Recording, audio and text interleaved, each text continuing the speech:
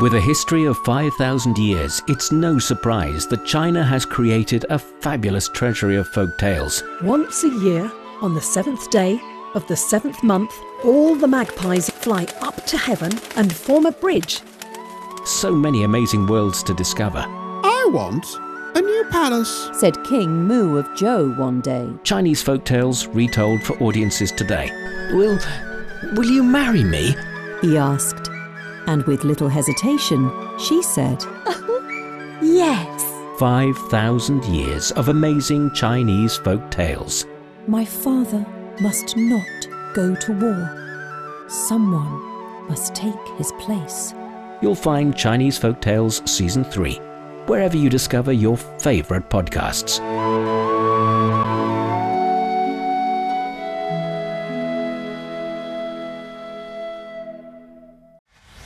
Discussion keeps the world turning. This is Roundtable. Hello everybody, welcome to Roundtable. Coming to you from Beijing, I'm Heyang. Good as always to have you join us.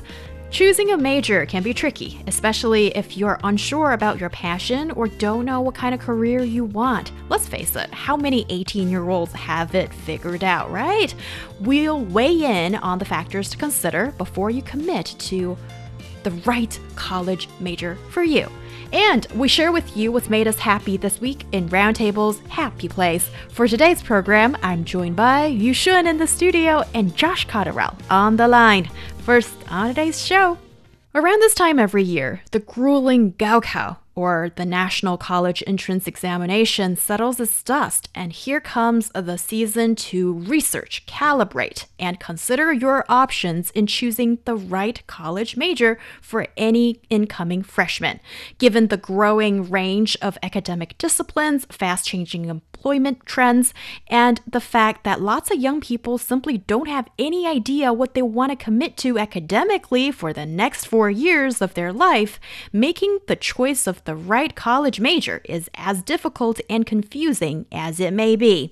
Recently, a viral video of a postgraduate education advisor lambasting the college major of journalism has sparked a heated debate about college majors altogether. So, what is at the heart of the debate? Is it liberal arts versus science majors, or the bleak job prospects of journalism? Or what do you think, Yushun? Yeah, the origin of this debate actually can be traced back to a consultation session about should that specific student choose journalism as his major, and the coach explicitly claimed that you should never choose to study journalism. Yeah, and then a professor from Chongqing University, whose name is Zhang Xiaoqiang, countered the argument. He stated that the journalism is a versatile field that offers both intellectual and practical skills, and mainstream media remains an industry that provides employment opportunities. And after that, in an interview with iNewsweek, which is a domestic media outlet, this coach refuted the claim and then compared the number of his followers with Professor Zhang Xiaoqiang's followers, and then a further question about this major, as well as aroused the discussion on should we choose journalism as our major, or even what can be the perfect or what can be called as a good major for high school graduates. Interesting. So the criteria to judge whether this person is successful or not, or his opinion is worth our attention, is to look at one's number of social media followers. Do you even agree with that kind of assessment? Josh, what do you think, and what were your thoughts when you look at this debate as such? I think that it's very challenging. I think that teachers often know just as little as the students, to be honest. And I think that everybody has their own motivations and their own personal experiences that are really going to shape the way that they feel about their major, because it really is such a fundamental part of your life. It's this one subject that you study during the most formative years, usually, of one's life, the years when you mature, at least to some degree, and you start to forge your path. So it's really important. And I think that sometimes people can overthink it a lot. And I think sometimes these professors, in my opinion, are also overthinking and overanalyzing it a bit as well. Well, and there's also the matter of motive, because, you know, if you're somebody who's riding on the popularity of social media and also getting the number of clicks could be directly translated to the amount of money you're earning, then sensationalizing things and making these comments that would bound to get people angry and start commenting, you know, that's one way of doing it. And also, you know, when it's, let's say, a professor or somebody who works in the industry who takes like personal pride in what they do, and suddenly hearing somebody saying that nothing you do is worth anything, this is an industry that is going to die out in a matter of years or something like that. I mean, of course, this person is not going to be happy about it and wants to sort of offer the other side of the argument as well. And especially if you're talking about maybe certain educators are looking to see, can we even get enough people to fill the seats in the classroom for the next school year? Well, there's also another motive there, right? So I think it's really important to sort of decipher and differentiate what people's motives could be on social media when, you know, so many people sort of chime in and everybody feels like they're entitled to their own opinion, when you as an observer or somebody looking at the situation, it's kind of, I think it takes some education, maybe it's outside of the classroom, but to sort of really understand what's going on and why are people saying these things. And actually, a lot of parents are agreeing on this coach because, to be honest, he's got quite amount of followers, right? That we have to admit that, which means a lot of people agree his viewpoints. And many people are saying that he is actually just stating from the perspective of parents and students. So that's why some professors may think his comments a little bit stingy. And he is talking about this issue solely on the circumstance of this particular student. He's giving suggestions on him who is quite good at mathematics.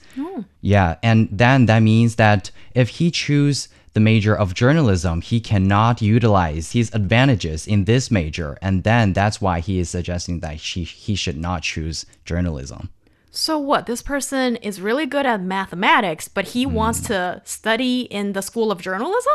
Right. So maybe this person's interest and passion is going the liberal arts route, whereas he's pretty good at maths. Maybe he's also good at liberal arts. And this is also a heated debate, which garners attention, I feel, almost every year. That is, liberal arts subjects don't seem to bring huge paychecks.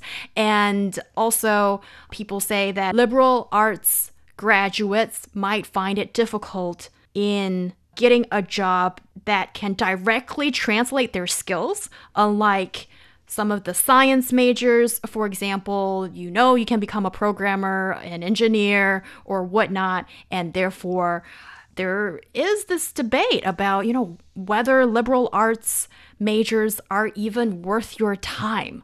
So, Josh, you're from the UK. Do you guys have a similar kind of discussion at home, or what do you think about this? Yeah, well, I'm from the UK. I'm also a liberal arts major as well. Defend your major. Or not. Well, I'm going to try not to make it too personal and subjective, because I think that there is, of course, some truth to this idea that studying liberal arts, you know, I think the employment rate afterwards, it's quite difficult to get good stats on this, actually, because people, you know, it's hard to determine, like, statistically whether or not your major was the direct reason as to why you got the job, right? So obviously we can assume that it may well be, and I do. I think that there is some truth to it. Liberal arts, the STEM subjects, for example, science, technology, economic mathematics, etc., these do end up with, you know, a lot of people earning more money. I think that there's there's some truth to that. So I don't think that there's much to defend there. But of course, it's not worthless. And I also want to say that it's not really, I don't believe it's right to strictly pigeonhole, to distinguish between majors to the point where the skills that, for example, you might have in mathematics are not translatable to another subject. Even something that may seem as unrelated as a liberal arts subject like sociology. But of course, being good at mathematics could really help you become an amazing sociologist as well. There's a bunch of statistics in sociology, analysis. All of these skills are super translatable. So whose issue is this really? Is it more to do with the employer afterwards? I'm not sure, because ultimately I think that you should study what you're passionate about, because you're going to probably be much more successful and then enjoy your time at university. I think there are some primary and really important factors that you're alluding to here, Josh, because what I think is super important for anybody, not just a high school graduate who's looking to go into university, but identify your strengths and also passion. What do you want to do? What interests you?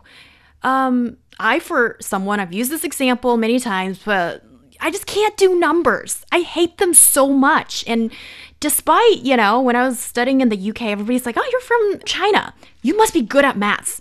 I got good grades, but it took a lot of my time and I hated it. So even if, regardlessly, like if I just know if I go down that route, I'm just going to be extremely unhappy about it. So, well, doing a degree in political science, which requires a lot of essay writing in my second language, English, sounded like a more difficult thing to do, but that's what I wanted to do. And therefore, I'm happy to put in time and effort as such.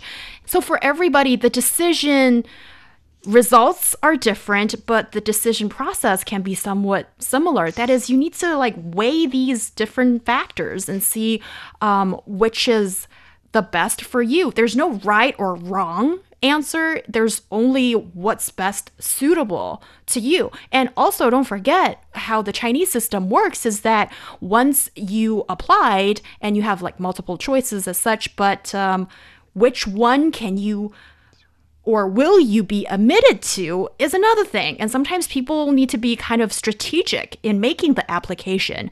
And therefore, college majors, this is definitely something that is a big decision to make for those at sort of this particular time in their lives.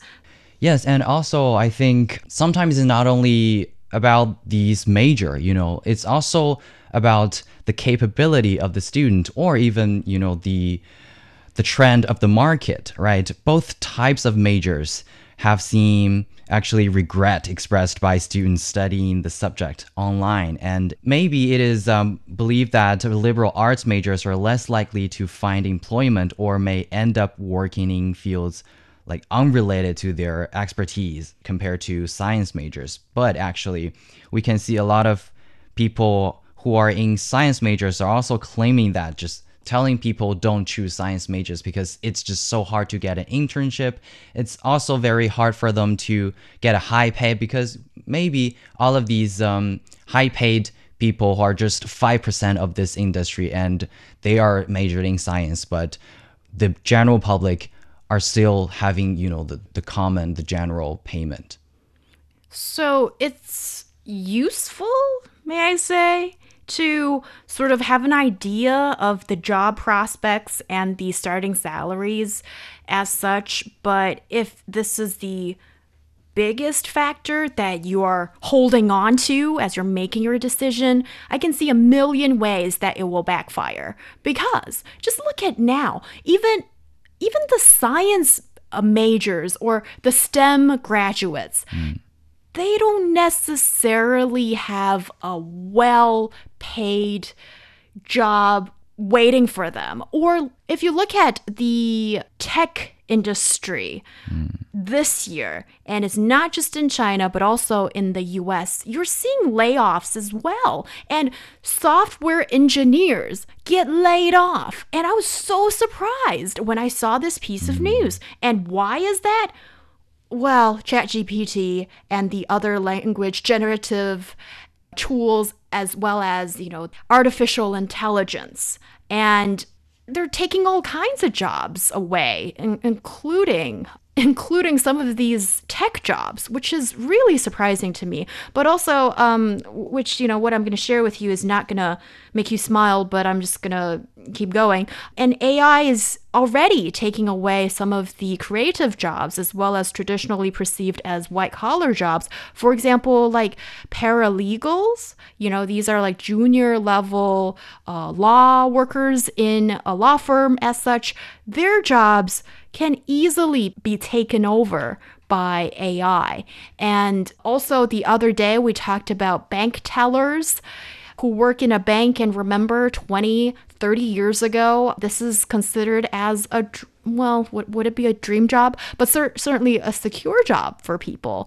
And now these jobs could be the first ones on the chopping board. So I just fear that if you think that, I'm just going to earn a lot of money, this is what I'm going to do.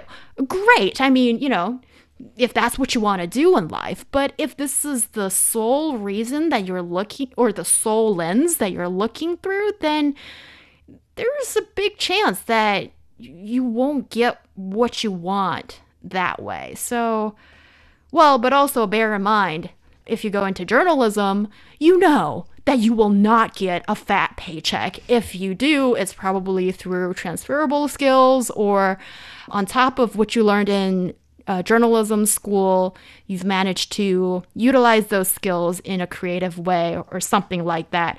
I've said too much. Josh, I'm sure you have some brilliant ideas, and please share with us. Wow, what a transition. I do have some ideas about this. I think that it's so difficult for me, to not think about this from a truly sort of unique individual perspective, because and I think that it's probably the same for a lot of people. And I think that the reason for this, if I can give any wisdom on this, having worked at university for a while, and also having studied social sciences and not actually used it in some of my jobs at all, I think that just don't worry too much about being defined by your major, I would say, if I can share any wisdom. I think that we have to remember that one of the reasons why, and also I would maybe dispute, or at least play devil's advocate with the idea that AI is just going to remove jobs full stop. I think that it will, but I think jobs are going to change. I think new jobs will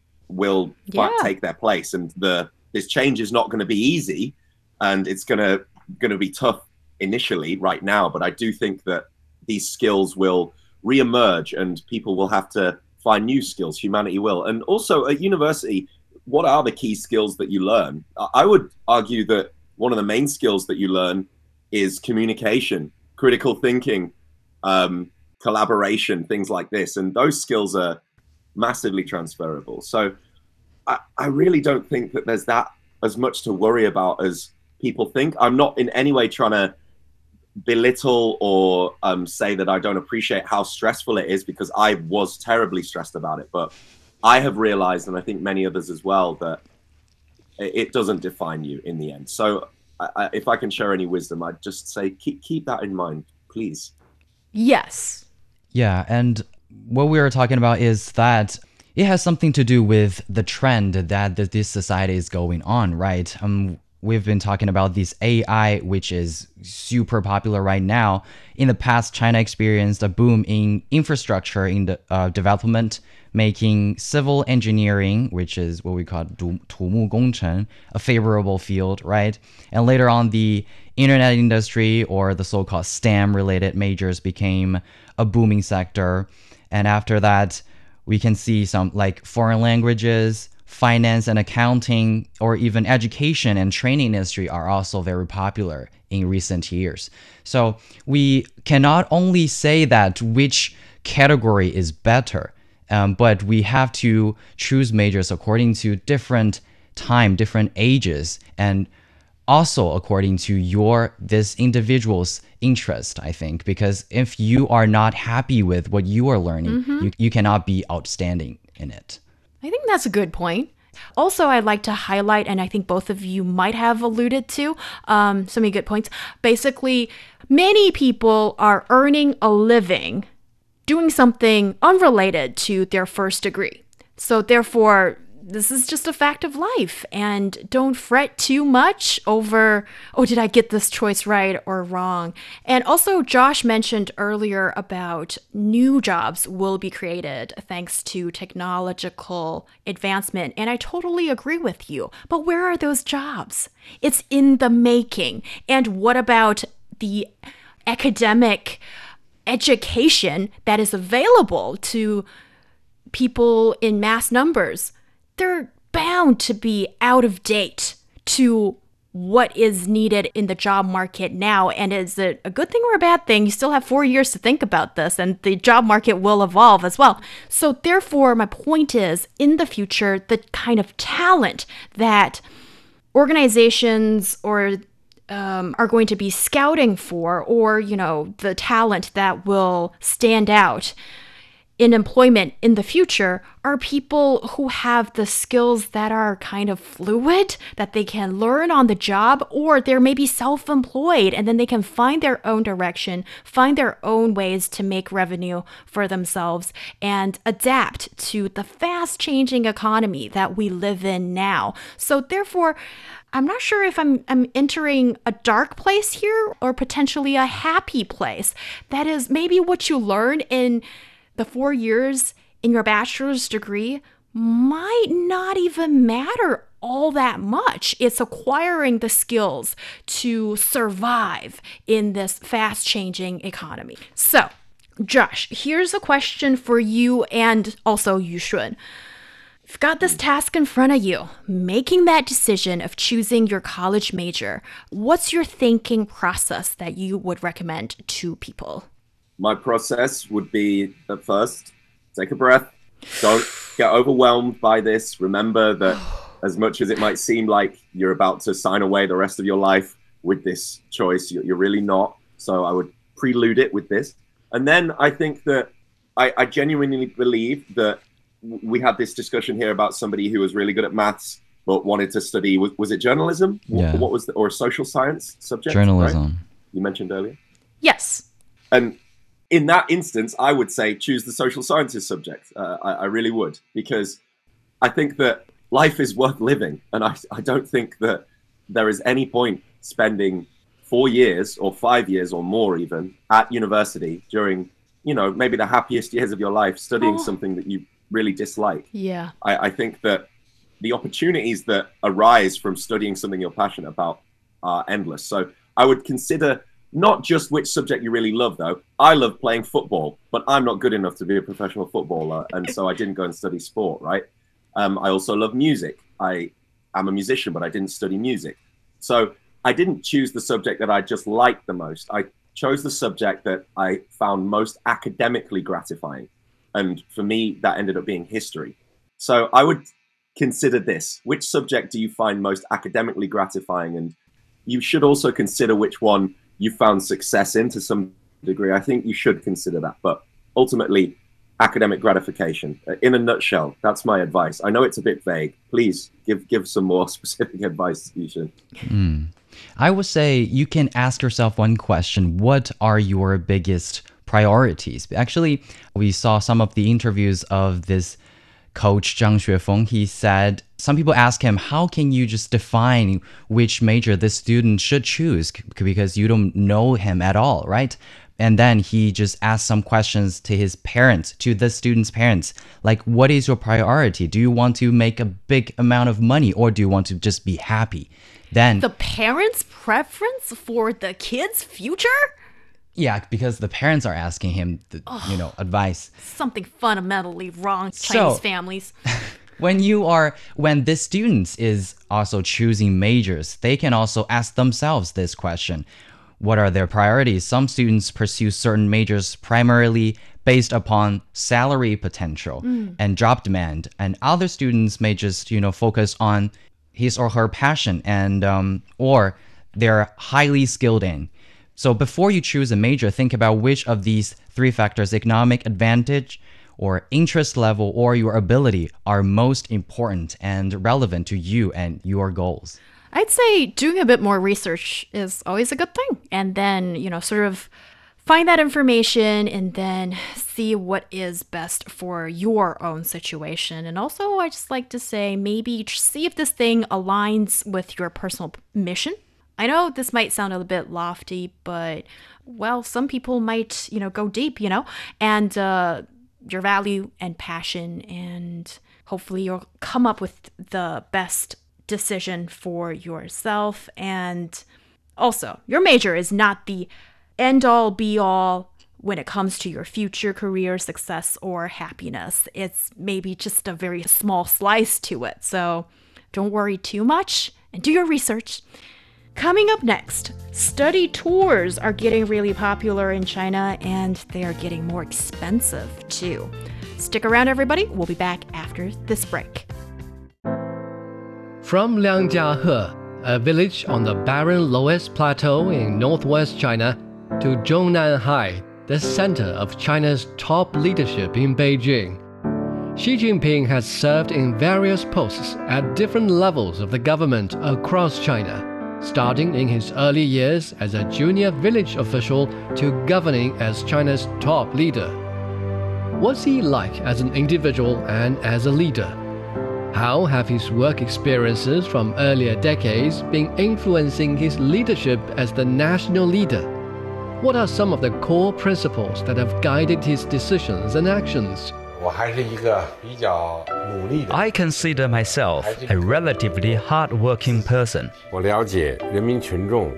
know very well that people's biggest concerns are education, employment, income. We can't pursue development through destructive methods, depleting the legacies from our ancestors while exhausting the options for our future generations.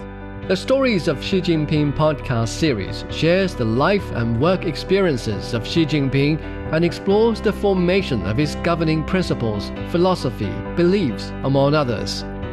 Getting to know Xi's thoughts on national governance and how his leadership took shape may help you better understand China's path, governance, and principles. You can follow the Stories of Xi Jinping podcast series on all major podcast platforms.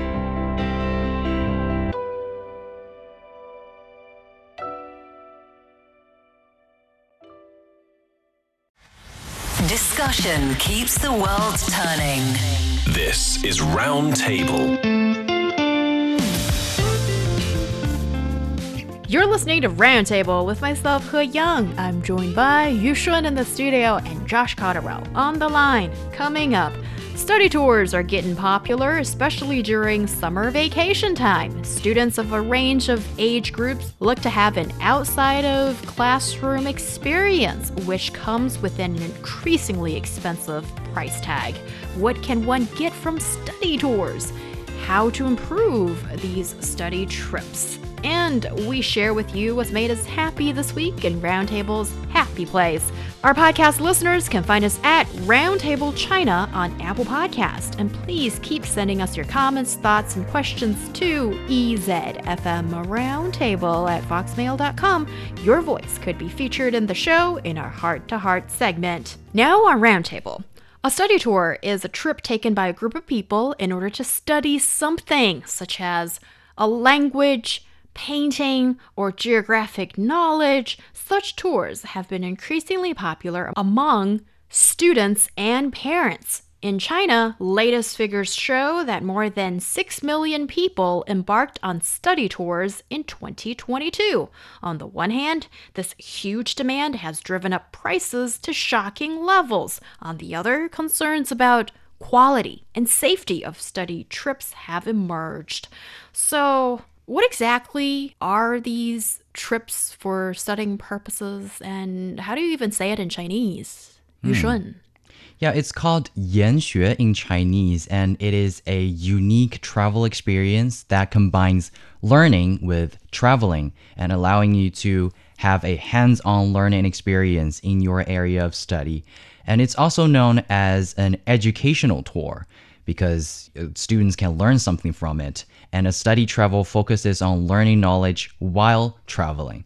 And it can provide travel products and services for age groups ranging from elementary school to young professionals. Students often travel for the primary purposes of participating in educational opportunities, leisure activities, cultural experiences, musical and art performances, and sporting events. Yes. Never heard of 研学 before. I've heard of 游学, which was more about you travel abroad? Yeah, or maybe abroad, or maybe to a different province or somewhere else, as opposed to where you live in, and also you study something. So despite the difference in the Chinese characters just mentioned, supposedly this is more study focused. Actually, recently I've seen many study trips or like 研学 that are happening right now in Beijing. They're taking kids to sceneries like a Temple of Heaven or the Palace Museum to learn about the history and sketch the buildings. So I think nowadays the extracurriculum activities of students are so much more enriched, both physically and mentally. And, they got more opportunities to learn. But I'm not pretty sure that how much of percentage it is in learning or having fun. But it's a good chance for parents and students to, go together and actually do something. Right. Hold on. Parents are going as well? Yes, absolutely. Oh, okay. That kills the fun in a lot of times. Josh, do you like this idea of study tours or 研学? I do very much. And I think I may have even been on some myself, to be honest, or at least maybe more glamorous ones. I've studied abroad a lot, and during that time I went on study tours and things. I mean, I studied history, right? So study tours are actually really important for that particular subject. And also I studied languages. I actually studied a few languages, although I don't say it out loud often because my competency in those languages is so poor. And in order to study that language, I went to that respective country where the language was spoken fluently. And that was amazing. It really works so well. It's so immersive. And also for a subject like history, going to the geographical location. I remember I went to Berlin on a study tour, and anybody that's been to Berlin knows that there's a place called Museum Island, basically is the English translation, where all the museums are. And you can go into the Reichstag, which is the main government building, and they've preserved so much of it from World War II and the Russian invasion and things like this. And it just brings everything to life. And it allowed me to memorize so much more, even dates and stuff like that, when I was in the city. So I think study tours can be really amazing. And I don't really see any downsides to it, to be honest. But yeah, I have great memories of it personally. Yeah, the only downside I can think of is money. Yes, of course. And also, if parents are going along, I thought it was a way to park the kids, for these summer trips and things. But also the bills add up. And this is actually one of the main reasons why people are talking about it. That is, it can get shockingly expensive with these study tours in China. Legal Daily reports that most study trips are expensive. A one-day or half-day study trip usually costs hundreds of yuan to thousands of yuan, while a longer, cross-provincial study trip can cost thousands of yuan to tens of thousands of yuan. Which means you can actually travel to some, foreign countries. Prices can vary greatly among different regions and companies. Mr. Chen, who is an industry insider in Wuhan, told Legal Daily that there is not a price standard in the industry, so companies can charge whatever prices they want. So yeah, I think that's because, the study trip is still quite a new idea among activities. It's kind of in the gray area between field trip and tourism group, so the price standard is yet to be regulated. Yeah, do you think regulation is the best medicine to the cure here, Josh? I'm not sure. Yeah. I don't know if regulation is. I think it really depends on the kind of tour or study tour you're going on, to be honest. I think it really depends. And the concept is not new, but also consider COVID, after, I suppose, at least a couple of years when these kind of programs probably grinded to a halt. And now there's this almost pent-up demand, or there is this drive of people who and parents who want to send their kids out there to see places, to experience and immerse and get a true feel of what they're studying, or whether they're a good fit.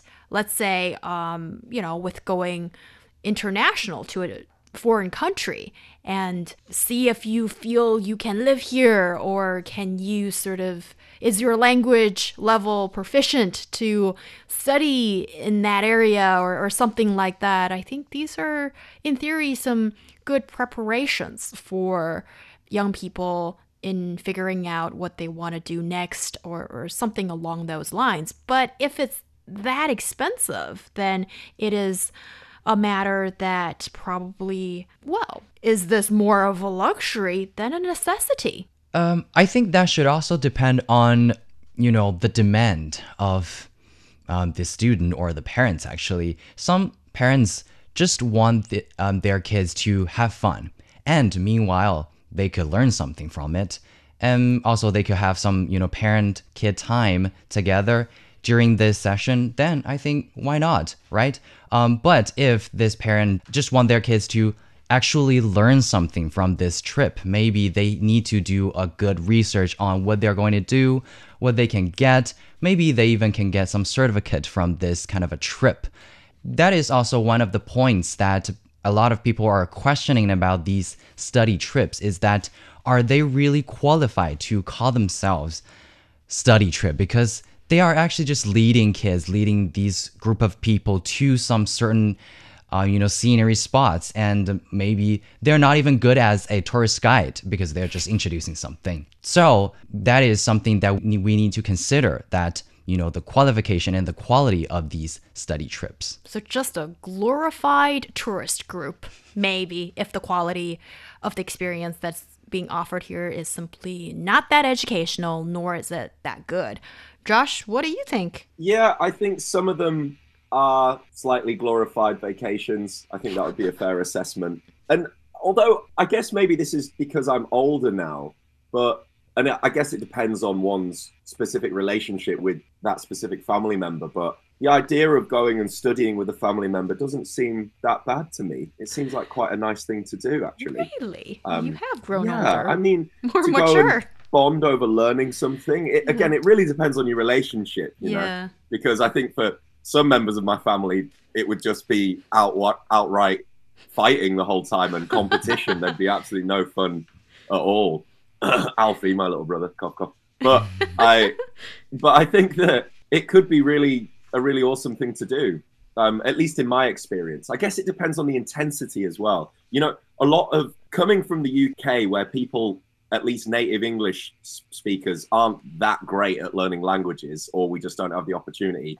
There are so many advertisements, as there are for learning English, I've seen in Beijing, but so many advertisements for learning a second language in the UK.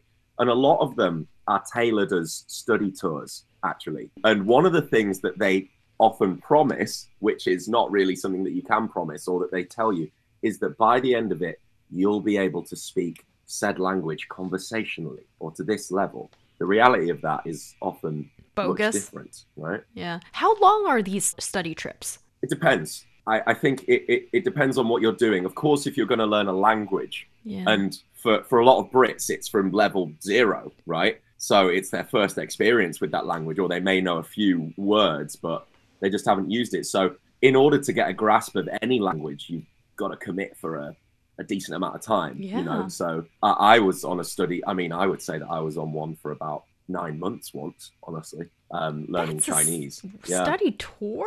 That's like overseas studying program. Like that's a semester. Well, oh yes, academic year. It wasn't though. it was like a massive long study tour, to be honest with you, because I just kept prolonging it. You see. Oh, that's how you do it, huh? I've been on a study tour when I was in high school in the UK, and we went to the Sinai Desert. I only found out later how expensive it was. I had no knowledge about Christianity or that part of the history, so I was confused why we were asked to climb these mountains. And yeah, because sorry, but I just simply didn't know. And now when I look back, I think it was more of a fun school trip. I don't think I learned anything in like knowledge-wise per se, but it was a great experience with. Can I ask you a question? Yes. Do you think now you can point to the Sinai Desert on a map of the world? Oh, don't challenge me because I will come out. Oh, I thought you were going to say yes, of course. Out of the world map, I think vaguely maybe, but what I was trying to get at, Josh, is if I were a parent, I probably wouldn't have sent my kid on that trip because I think I just had I had fun, but considering the amount of money that my parents were paying, I don't think it was worth it. Yeah, I think they would.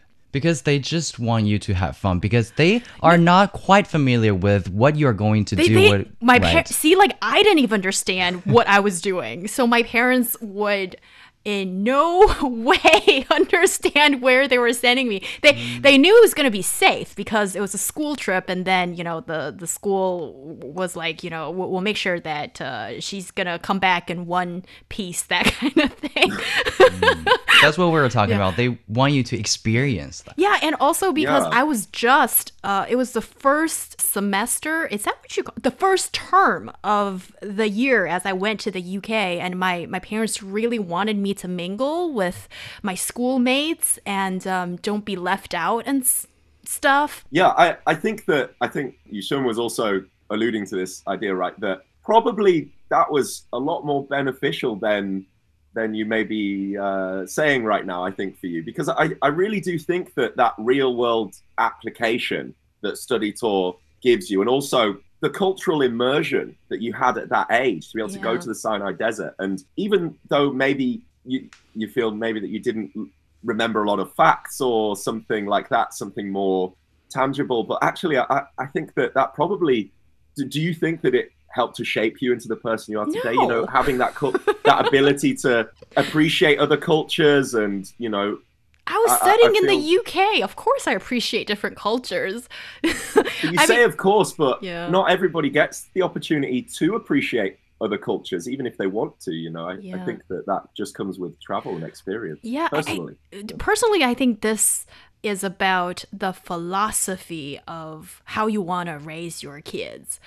Do you want to raise them in a way that, so many Chinese parents, they're so doting and unconditional love. And I really, it makes me want to cry when I think about Chinese parents. It's like they'll do anything just to make it the best for their kids. And I don't have a kid. And right now I'm thinking about this at this moment. I think maybe, let's just switch it up a little bit. Maybe raise your kids in a relative stingy way, is not a bad idea either. Just the necessities, none of the luxuries in the Heyang household in the future. I'm just imagining this.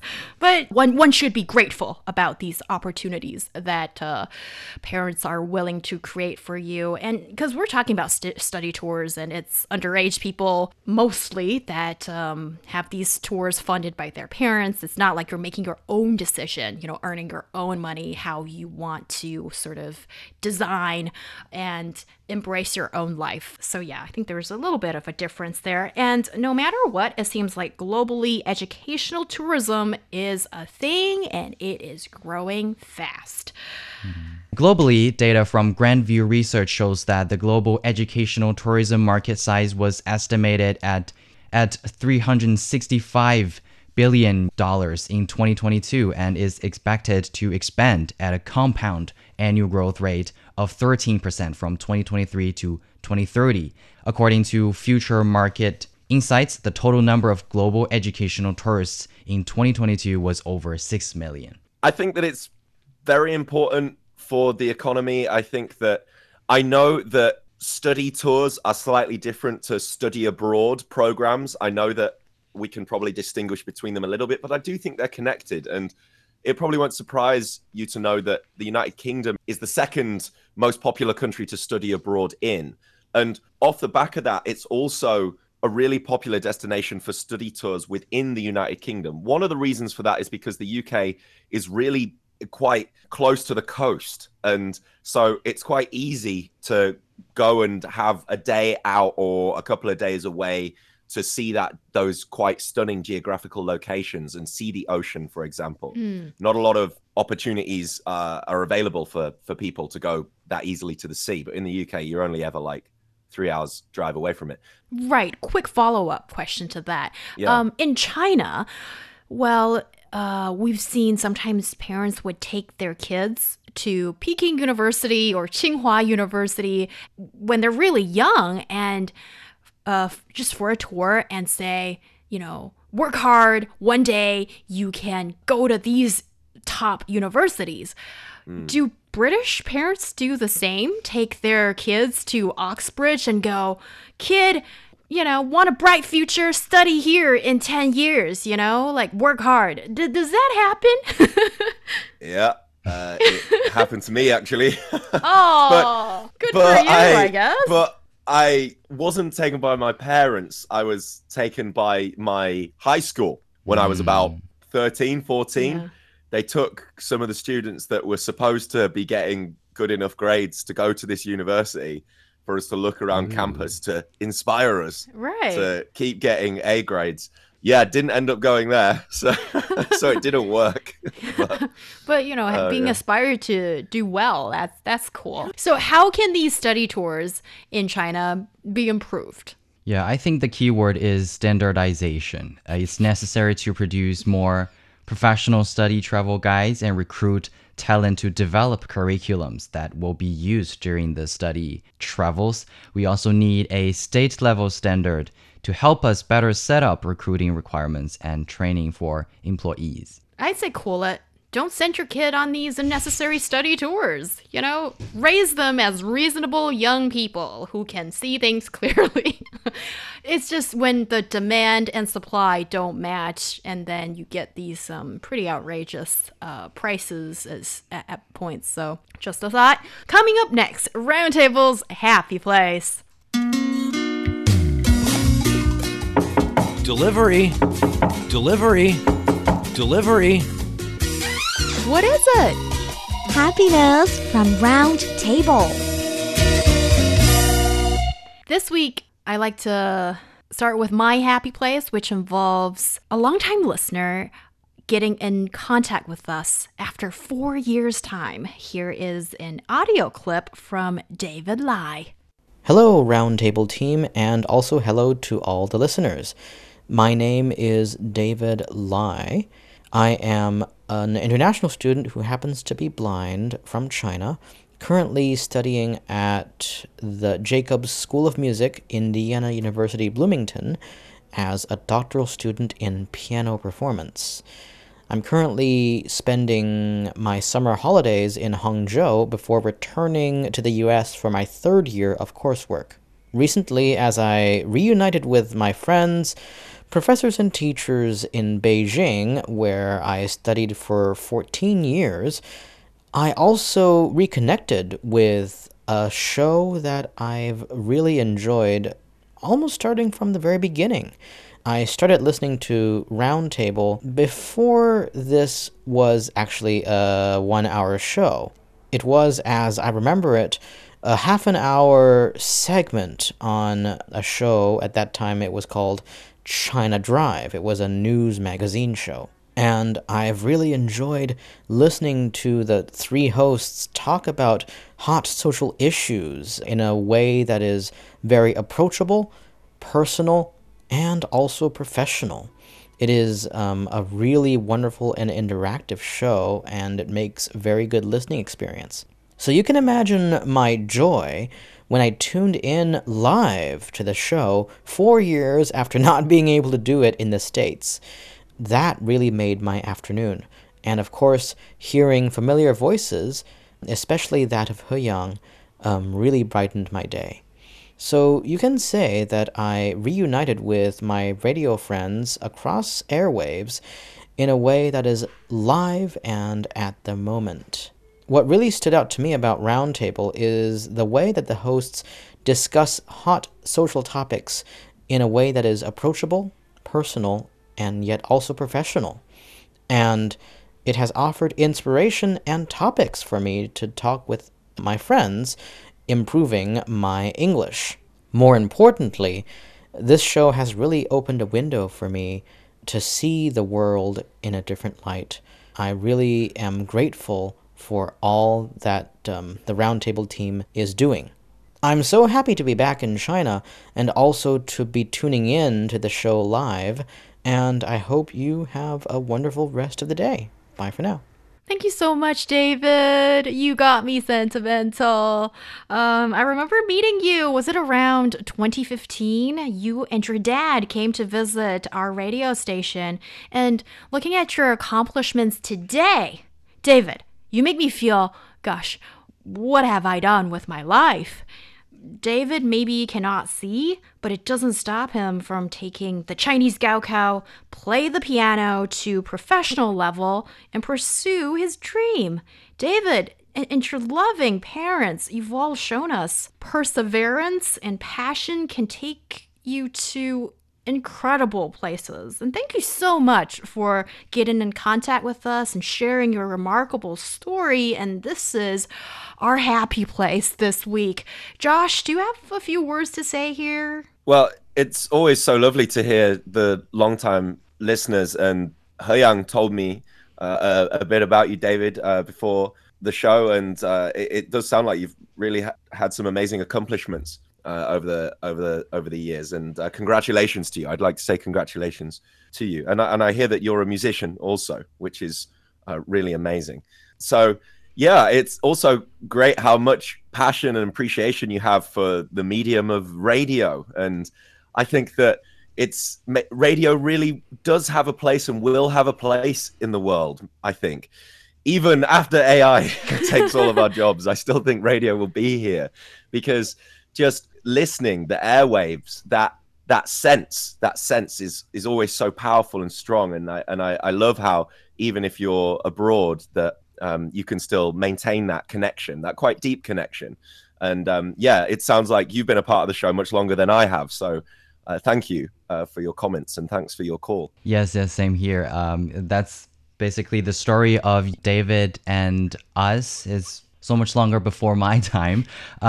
Also, after hearing the story of you guys, I mean, visiting everything, I think it feels like our listeners are growing with us, because, you know, not only their skills, not only their abilities are growing, also we are also growing from Roundtable. It's so good to see that we could have such kind of connections with our listeners, and I sincerely hope that we can keep connecting. Lovely! And David has kindly agreed to share a snippet of his piano performance on today's show. It was recorded in Parker Concert Hall at Brevard, NC in the United States last summer. So here's David Lai performing Chopin Prelude number 16 in B-flat minor.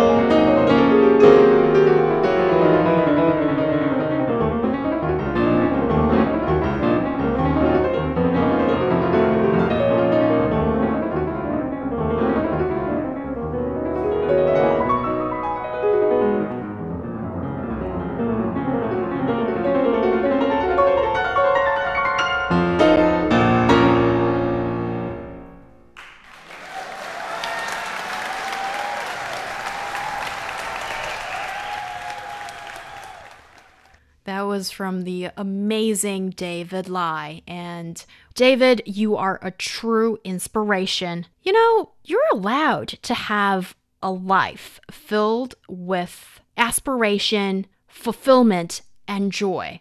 It's never too late to start doing it. You can create it. What's stopping you? And that brings us to the end of today's roundtable. Thank you so much, Yushun and Josh Cotterill, for joining the discussion. I'm Heyang. We'll see you next time.